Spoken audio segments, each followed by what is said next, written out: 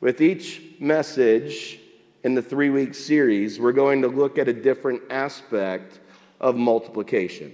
This week, we're going to be looking at the multiplication of churches. Next week, we're going to be looking at the fact that multiplication always means getting younger because you have new birth involved in multiplication.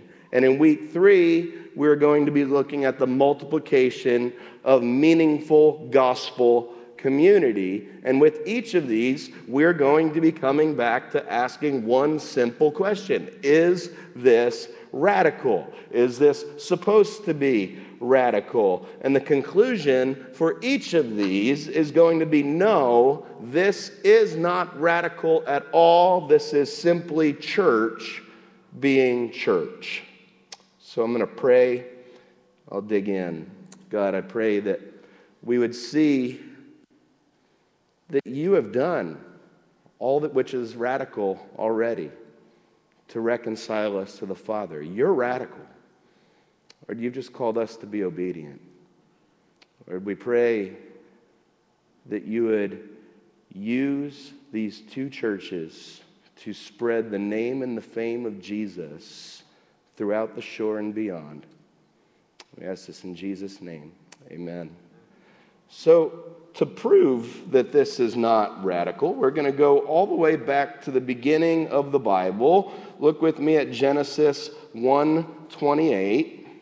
And it says, "And God blessed them, and God said to them, Be fruitful and multiply, fill the earth and subdue it, and have dominion over the fish, over the sea, over the birds, over the heavens, and over every living thing that moves on the earth." So God's commandment to be fruitful and multiply was a creation ordinance. This was something that existed before sin entered the world. This is Genesis chapter 1. Sin does not enter until Genesis chapter 3. So this commandment for multiplication, for spreading out, for seeing God's people multiplied throughout the earth was not something that was a result of sin.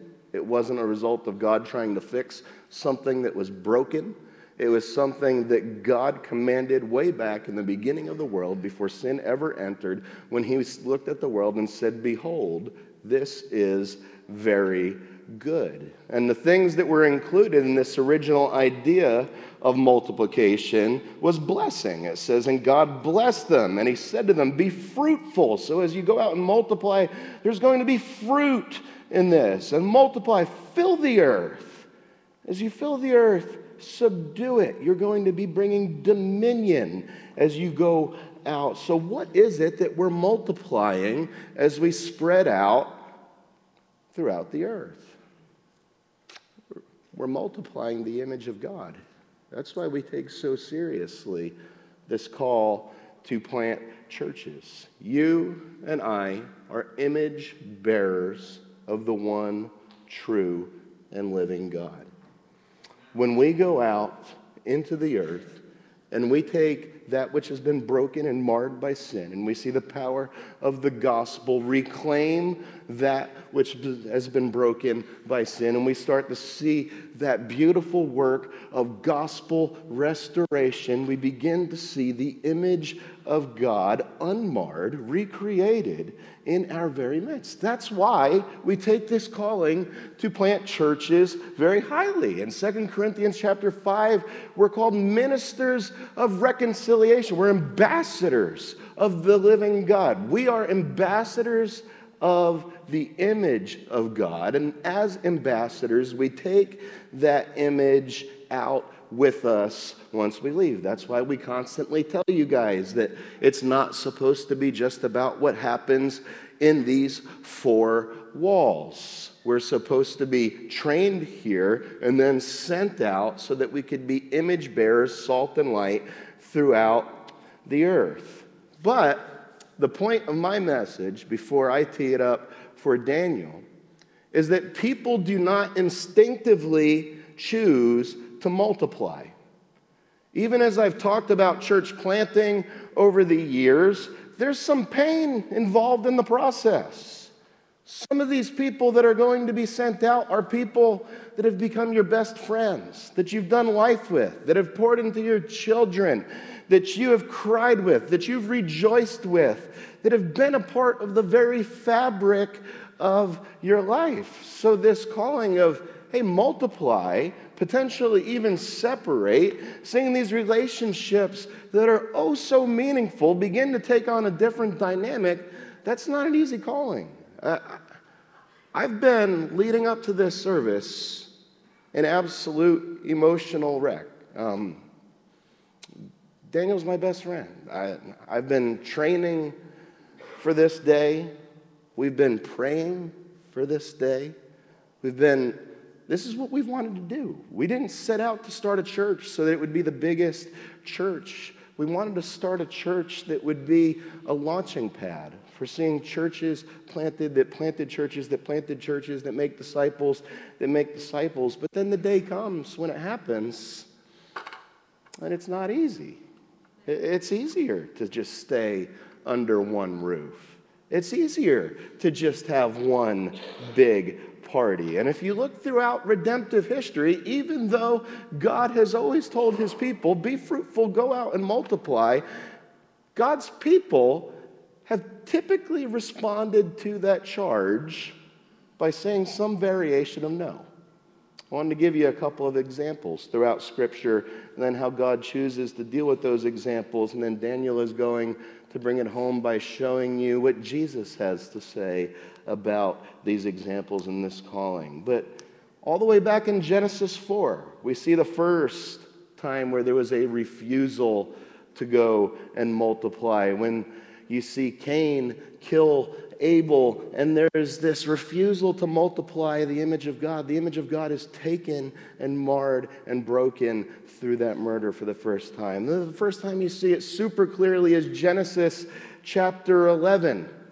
God says, go out from the ark. Go and start a new creation. The flood has wiped out everything. It's time to begin anew.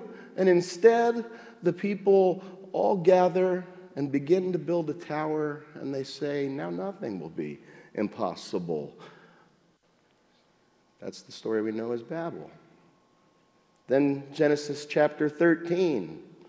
There was this little covenant in chapter 12 where Abraham is told, go out, and I'm going to make you as numerous as the stars in the sky. If you can count the sand on the shore, that's how numerous your people will be. But then you see him and Lot squabbling about the promised land. And again, the beginning of Exodus, you see God bringing his people down to Egypt to be able to sustain them during a time of great famine that was going on in the land. But there's this refusal to leave the land of Egypt and to multiply as the children of promise in the promised land that God has offered. Go again into Numbers chapter 11, and you actually see once there is this great exodus, God does an amazing work on their behalf to be able to send them out of Egypt, free them from captivity, free them from slavery, send them into the promised land that he's offering them. And what do they say? They say, we hate this. We want to go back to the pre-multiplication days. We want to go back to the days of slavery that we had when we got to eat onions. I never understood why they bug out about onions so much. I hate onions, but I would take manna over an onion any day. But multiplication didn't come easy to them. Look at Acts chapter 1 through 6, where you first see the church come on the scene. And just in case they thought they were going to remain in Jerusalem, God shows them in chapter 7, which we'll show in a moment, that he had other plans and that multiplication was going to be a part of his design. And then you have countless examples today. If we learn one thing in Ecclesiastes, is that there's nothing new under the sun. This idea of multiplication still threatens people. I mean, when Daniel wanted to go and plant the church, there really could have been a couple of reactions. And I've seen these reactions to young men over and over in the networks that I'm a part of. You see a young man start to say, I want to go and spread my wings. I want to go do what God's calling me to do. I believe God is calling me to plant the church. And you could either celebrate that, or you can feel threatened by it. Or you could give some kind of spiritualese reason in between. Well, yeah, we believe you're called to do that, but not now. The budget's not right. Not now. We still need some people to fill these ministries. Not now. Not now. There's always going to be a reason for not now. Today is a celebration of the fact that we're not saying not now. We're saying that God has called them for such a moment as this. So I want you to look at what God's response is for people who refuse to multiply. Just look at the same ones that I looked at. And I want you to leave here with the thought and the understanding that God refuses to allow us to refuse to multiply. And he shows it over and over and over in Scripture. In Genesis 4, when they tried to take the image of God, God raised up the line of Seth through which the lineage of the Redeemer would eventually come through. In Genesis 11, when they refused to scatter, God confused their languages and scattered them amongst the nations. And we had all of the different tribes that were just spread out. And then at Pentecost, he brings them back once again. In Genesis 13, we see if you're going to refuse to spread out, well, how about some Sodom and Gomorrah action? Exodus, well, God did for them what they could not or would not. And he saves them from themselves and from the Egyptians. In Numbers 11, they wanted leeks and onions. And God's saying, why do you want leeks and onions when I want to feed you with milk and honey? Acts chapter 7, when the church needed to spread out, we see the martyrdom of Stephen, and it begins to spread out throughout the whole known world. And the church of today, God will get his way. We will multiply. So we can either resist or we can celebrate that. Folks, multiplication is not without pain. I love Daniel. I love the team that we're sending out. I love the Nelms family. We've been doing ministry together for a long time. A lot of the people that are going out on this team, I was there when you got saved. I was in the pool with you when you were baptized. Multiplying is not without pain. But brothers and sisters, today's service is a testimony to the fact that it's worth it. And it's a joy. And God is multiplying his people. So why not come in agreement with what his Spirit is doing? So today we celebrate multiplication because Jesus celebrated multiplication. And he did so in the Great Commission, which is what Daniel is going to talk to you about.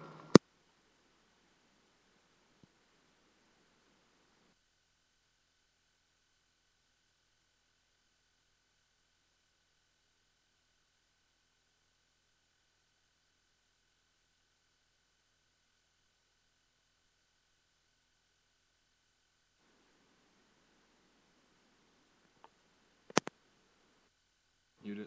We're good? Okay. All right. Hello. How are we doing? Good? I'm doing all right. All right. Well, I never split a sermon before. This is a new thing, but hey, this is pretty cool. This is pretty. So, thank you guys. You know, like Eric, just feeling a lot of things this morning, and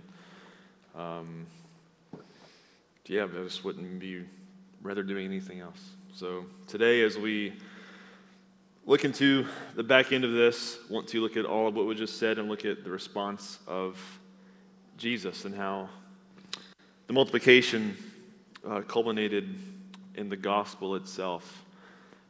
Read this passage. This is post-resurrection, right? Jesus had already done his redemption on the cross. His resurrection has already taken place, and as he's getting ready to leave this earth, in Matthew 28 we see, starting in verse 16, it says, "Now the 11 disciples went to Galilee, to the mountain to which Jesus had directed them.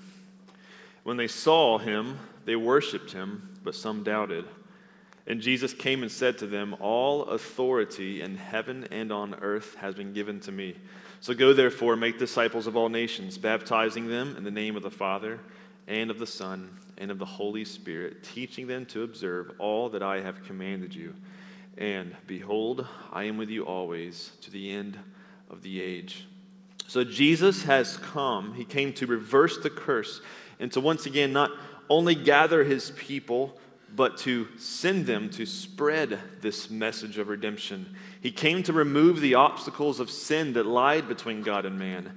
And as we just saw, sin has always had an inverted effect on us. It has always caused us to do navel gazing. Individually, we curve inward, and as a community, we like to do the same thing together and stay put, right?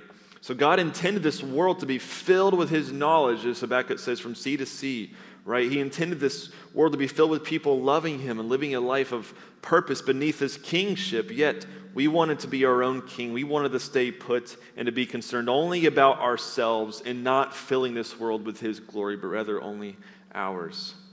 But upon Jesus Christ and his coming, he began the process of this removal of sin by paying for it with his own blood, then ultimately defeating it with the resurrection from the dead. And now this process of filling the world with his glory once again has begun by the commission of his people to spread the gospel that God and man have once again been reconciled through Jesus Christ, that hope is available for all who love Jesus and cry out to him. So I want to briefly just look at this, break down the Great Commission, this famous passage, and draw a few things out for us when it comes to God using us and placing us into his mission, into this mission of reconciling the world back to himself through Christ, right? And to see the number of disciples multiplied today. So, verse 16, the 11 disciples went to Galilee, to the mountain to which Jesus had directed them. So what we can gather from this is, first, multiplication. It begins within you and with you directing your life to Christ. As the curse is being reversed in your life throughout the Christian life, as you're repenting of your sin and growing in the likeness of Jesus Christ by the power of the Holy Spirit, you find yourself, right, being renewed in that image of God, right? His Holy Spirit filling you, drawing you to himself. All the work of the Spirit of Christ, everything inside of you begins to yearn to follow Jesus. And the Great Commission actually begins with Jesus directing his disciples where to go. This passage doesn't give us specifics on what mountain, right, or anything like that. I don't think that the point was that. In this passage, Jesus seems, as we're going to see in a minute especially, he's establishing himself as the authority now. And it begins if his disciples are willing to say, you know what, yes, you follow me this far, but now I have authority to direct you on where to go. Like I'm the one in charge now. So before Jesus commissions his people out, he places himself essentially as their new authority and their willingness to walk in that obedience. That begins the process of God's multiplication in the church, right? It begins within you and in your heart. Are you willing to let him direct your life? Verse 17, when they saw him, they worshiped him, but some doubted. Always laughed at that. I mean, this guy just died, and he's standing in front of you, and some people are like, I don't know about this. But yeah, anyway. With the process of being a sent people to go and share this good news to a world hurting, it doesn't only begin with your willingness to walk in obedience to Jesus, but it's fueled by worship. When they saw him, what did they do? They worshiped him. It's fueled by worship. Your obedience to Jesus is fueled by worship. And worship fuels obedience. These are the two things Matthew lays out for us before we even get to Jesus' commissioning. And as Pastor Eric quoted earlier, years ago, Piper, his famous words, right?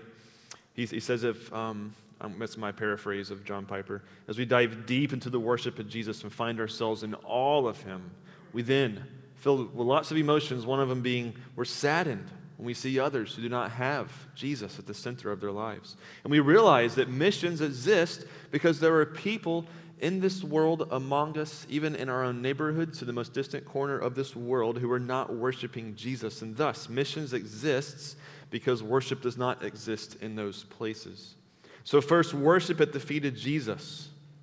Begin to live your life within your spheres right there at his feet. Walk in obedience. And then we have the building objects as a community of people to fuel mission in your life and in this church's life. And Jesus came and said to them, verse 18, he says, all authority in heaven and on earth has been given to me. All authority is his. Our obedience and worship belongs to him because in light of his resurrection, God has granted him all authority in heaven and on earth. That's like a euphemism saying that Christ has authority over all and everywhere. Paul says in 1 Corinthians 15 that in the future, one day, Christ will get his kingdom and he will deliver it to God the Father after destroying every rule and every authority and power. And this authority will one day be delivered to God the Father. But this verse speaks of the result of his authority today and the ultimate outcome of it. He today is in the process of destroying every rule and every authority and every power that separates God and man. There are spiritual authorities, spiritual rules, and spiritual power. And the commissioning of his church is the medium by which he is destroying these things today. And one day, as we see in Revelation, that will happen in its finality, right? Will be shown to all the world that Christ is in authority as he completely rids the world of evil and sin and death forever. But our mission today is giving this world a glimpse of what is to come, saying Christ is in rule. He's sitting on his throne. He's in the business of destroying sin and evil in this world through his people, through the preaching and the administering of the gospel to the far corners of this earth. So the Great Commission, as we see in verse 19, go therefore, make disciples of all nations, baptizing them in the name of the Father and the Son and of the Holy Spirit. And the Great Commission is directly tied to his authority. It says, go therefore, because I have all authority, because you are a worshiping and obedient group of disciples, that I have the authority to direct you and tell you where to go. Now, therefore, because I'm ruling and reigning, because I am a king sitting on my throne. I've established that because I've defeated death. You go.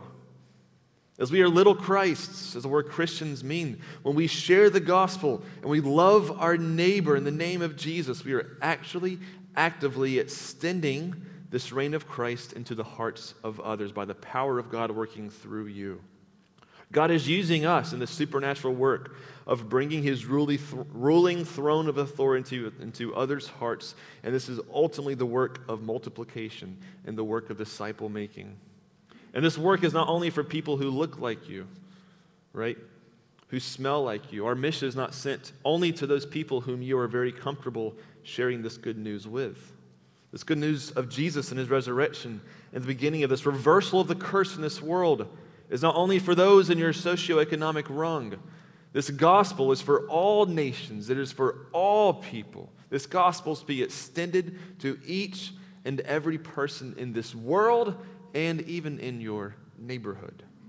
And this stretches us in our own nation, or in our context here, simply because we are such a melting pot of cultures. And some people may not know Jesus, but even a few miles down the street, their life in our country looks like almost, their experience is a whole different world almost, just a few miles down the street from you. And it can be a little easier just to only go to the people who look like you and tell them about Jesus. That's easy, right? What about those are different nationalities in our own country? What about those who speak different languages? Various minorities who live by the thousands all around us. People who dress different. They have different customs and different holidays. And take it a stretch farther to understand this great commission that we're all missionaries being sent to. What about the people who may not share your skin color, right? What about people who are living lifestyles that are radically different than what the Scripture calls us to live? Living in homosexual lifestyles, people even interested in things and partaking in gender transitions, people that we are not comfortable, maybe as Christians perhaps wanting to go and to befriend and to love, but the gospel's for all of these people. Hallelujah. What about the nations all around the world who are steeped in poverty, who have no access to a Bible in their language? What about Europe, who has been in the secular post-Christian society for generations? We could go on. We must really see this verse for what it is and realize that all nations means all nations, but also all people around you. It's a both and. And all nations includes this nation. All nations includes all other nations that is not your nation. You understand the point. Sometimes churches can be really good at supporting foreign missionaries, which we absolutely must, but we cannot neglect our own nation, for that is included in this all nations. And we should all be aware of this, that our own nation is rapidly becoming less and less Christianized, whatever that formerly meant. In the Northeast especially, churches are closing at an insanely rapid rate. So go, therefore. This is you. Yes, we are planting a church, but this missionary activity is not just for our church plant. Every single one of you, because you are a Christian, this Great Commission has now given you an identity of being a sent one. Do you understand that? You are now a sent people. And God seeks the reversal of this curse through the power of the gospel that will be coming through your lips and through the work of your hands. By God's grace, we pray that He will change the hearts of those who come into contact with you, who receive your love, who receive the words coming through your lips of the gospel. But you are to go and to be His workman and His mouthpiece. Go to all nations. And He says this, baptizing them in the name of the Father and the Son and the Holy Spirit, teaching them to observe all that I have commanded you. And behold, I am with you always to the end of the age. The result of mission by God's grace and His choosing is the response of those who hear the good news. When people respond and they see their need for Jesus, they stand before the church and they receive a new identity. We're going to see this soon, today. Their life is now wrapped up in God's, and before a body of people, they identify their existence with God, and they recognize that in Christ, they have now received new life, right? And that's what baptism signifies. We'll get into that more in a little bit. And what is the result of a bunch of people who received new life in Christ? What happens next? They're baptized, they're into this new church body. What happens next? Well, after Christ said these words soon after He ascended back into heaven, we just read that He sent His disciples out. We go to the book of Acts and we see Peter and around 120 or so people found themselves in the very radical, supernatural, dramatic fashion receiving the Holy Spirit.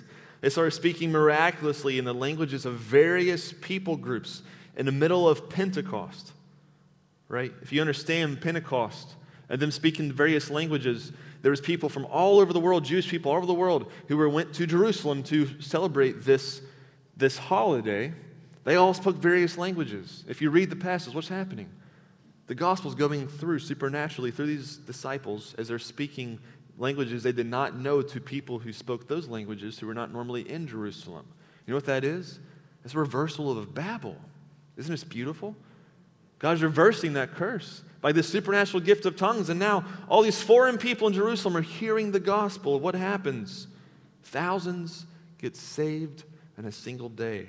They were baptized. They began gathering together in worship and prayer and the teaching of the word. They continued to grow.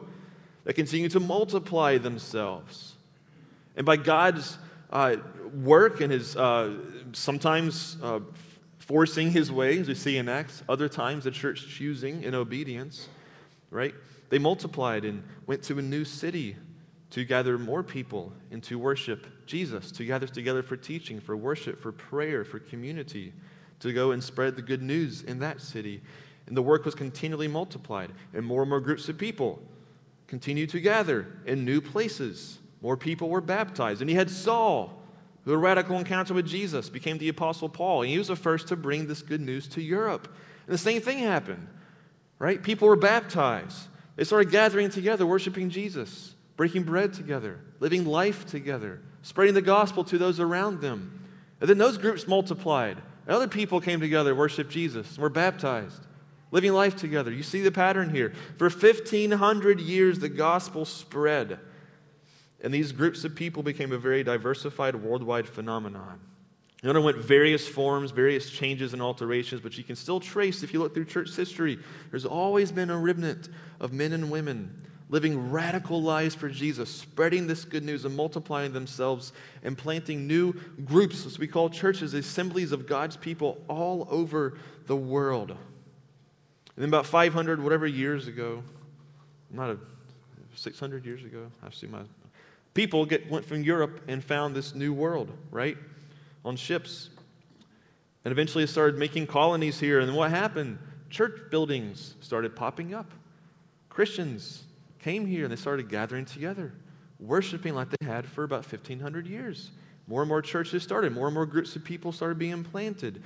And now all these centuries later in our own nation, we've grown to be 300 million strong, right? And today here in Redeemer Toms River, we find ourselves pursuing this great commission of Jesus Christ, just as Peter and those original 120 disciples did, because they sought to multiply themselves. It's not a stretch to say this by any means, because Peter and those men were willing to do what they did and to begin multiplying themselves. 2,000 years later, here we are in Toms River, New Jersey, with the opportunity to multiply ourselves and begin a new church on the Jersey Shore. Amen? Amen. Awesome. So now, this next portion is really exciting for any service we have here. Well, before we get into this baptism, we're going to have a baptism up next. I'm going to do something a little different in light of today. It's a pretty unique Sunday. Not only has baptism been something that Christ has ordained for us, right? It's one of the sacraments since the church's inception. But he also asked us to remember his death regularly through the taking of communion. These are the two primary sacraments of the church. So what we are going to do in this service today is, as usual, in the next minute, we're going to walk up. We're going to grab the cup and the bread. If I could have our ushers be ready to do that. I don't see them. Oh, movement. There we go. Ha ha.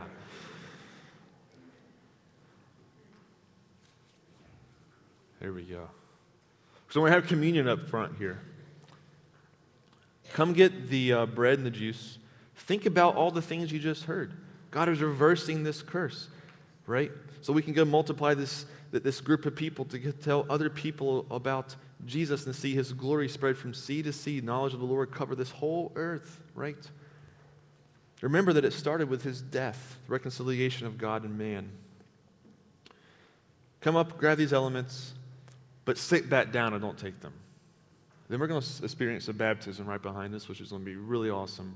And after the baptism is over, Pastor Tim will come, and he'll guide us through communion. So he'll be taking, essentially, as these two churches are together today, we'll be celebrating communion all as one together after seeing a new member of our church family here be baptized, who has recently professed Christ. So as they're delivering these to these tables, let me pray for us. Jesus, thank you that we are a sent people by the help of your Spirit. When you ended that paragraph, you said, "Lo, I am with you, even to the end of the age." Lord, we have seen the past 2 millennia. You have been with your church. The church has not been perfect. We've done a lot of stupid things in your name. Jesus, forgive us. But Lord, in all of our imperfections, in our sin, Lord, in our weaknesses, as we're just fighting to be your image and to mirror you and look like you, Lord, in our feeble efforts, we want to see the Jersey Shore reached, Lord. To see not people just receive a hell insurance to go about their business, but Lord, to see lives changed and families restored because of you, and to see addictions reversed, Lord, to see hope enter people's hearts, Lord, to see new life breathed into people who have no hope. Lord, you are our only hope. And Lord, with that heart, we want to see churches all up and down the Jersey Shore. So Jesus, what a unique opportunity this really is, Lord. Only you have built this church to the point where we're even able to do this. In many ways, Lord, we still don't feel like we're able to do this. Lord, we need your help. And thank you for that promise. You are with us. Lord, you are with us. I pray this will not be the last church that Redeemer Toms River plants. Lord, I pray this will be just the first of many services like this where this church gets to send out more church plants, Lord. So would you equip these saints here? Would you equip the saints of Redeemer Point Pleasant, Redeemer Toms River to go and to be little Christ in your name in all of our spheres of life? Fill us with your Spirit, Jesus. We pray this in your name. Amen.